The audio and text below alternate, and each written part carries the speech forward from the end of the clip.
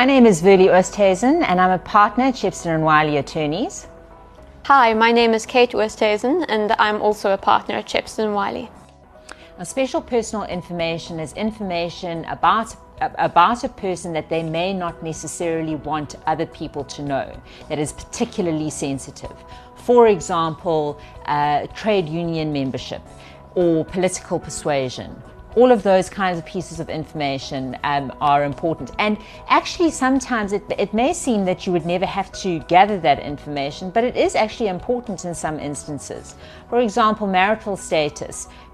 Many employers will have to gather that information simply because they might have a pension fund or because they need to have the next of kin contact details if there's an accident at the workplace. So we have to be able to set out exactly why we need that special personal information, but people can't just refuse on the basis that they just don't want to give that information. I think it's important to note too that there is a general prohibition in the Act on processing special personal information unless there's either a general authorization for it, alternatively specific authorization in terms of the Act.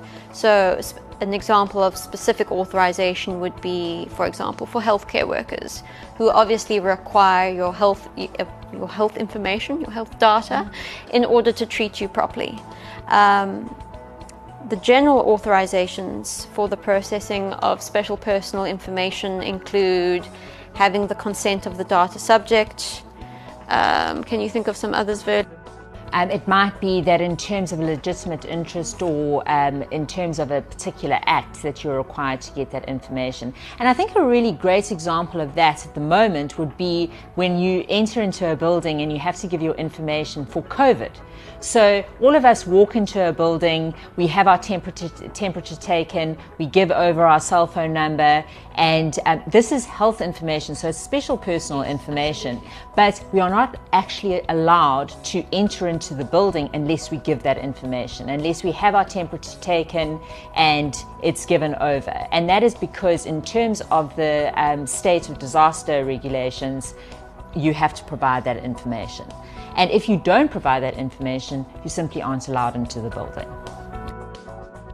So we've spoken about personal information, we've spoken about special personal information, and there's another category which is the personal information of children. Now, this isn't considered special personal information in terms of the Act, but it is given special attention by POPIA.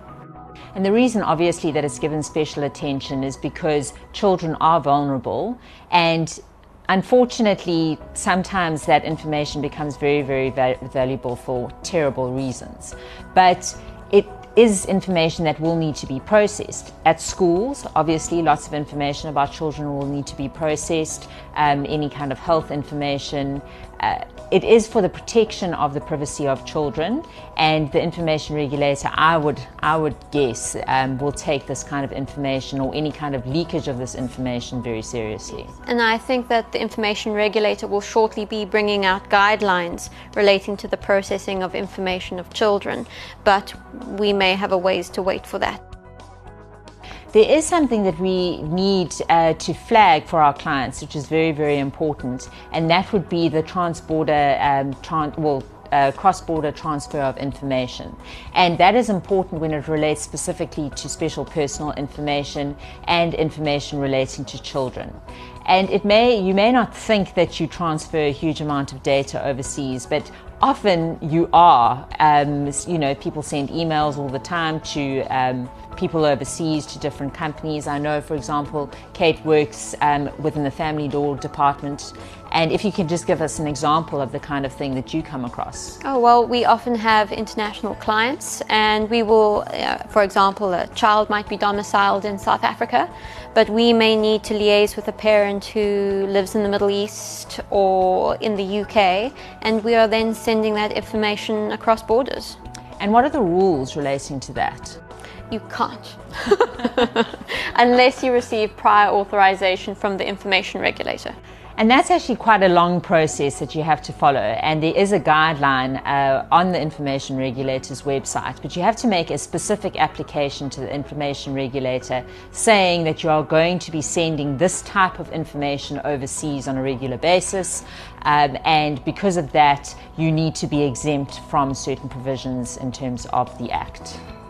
I think that if you are sending information to the European Union, then you know that the information is going to be processed and protected in the correct manner because they've been doing this for such a long time. However, if you are sending it to a country that doesn't have those data protection laws in place, then you have to be quite careful. Yeah.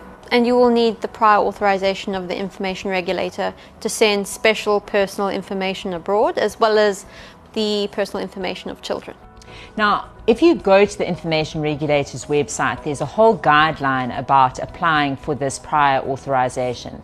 And we think that it would be a good idea to contact us so that we can assist you with that prior authorization, because it is a process and you do need to understand what information you are going to be sending overseas.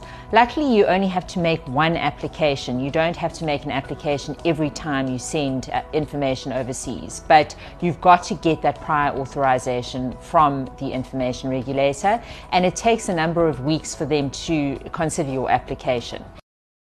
Look out for further content and for further podcasts in the future as the compliance project nationwide starts to roll out.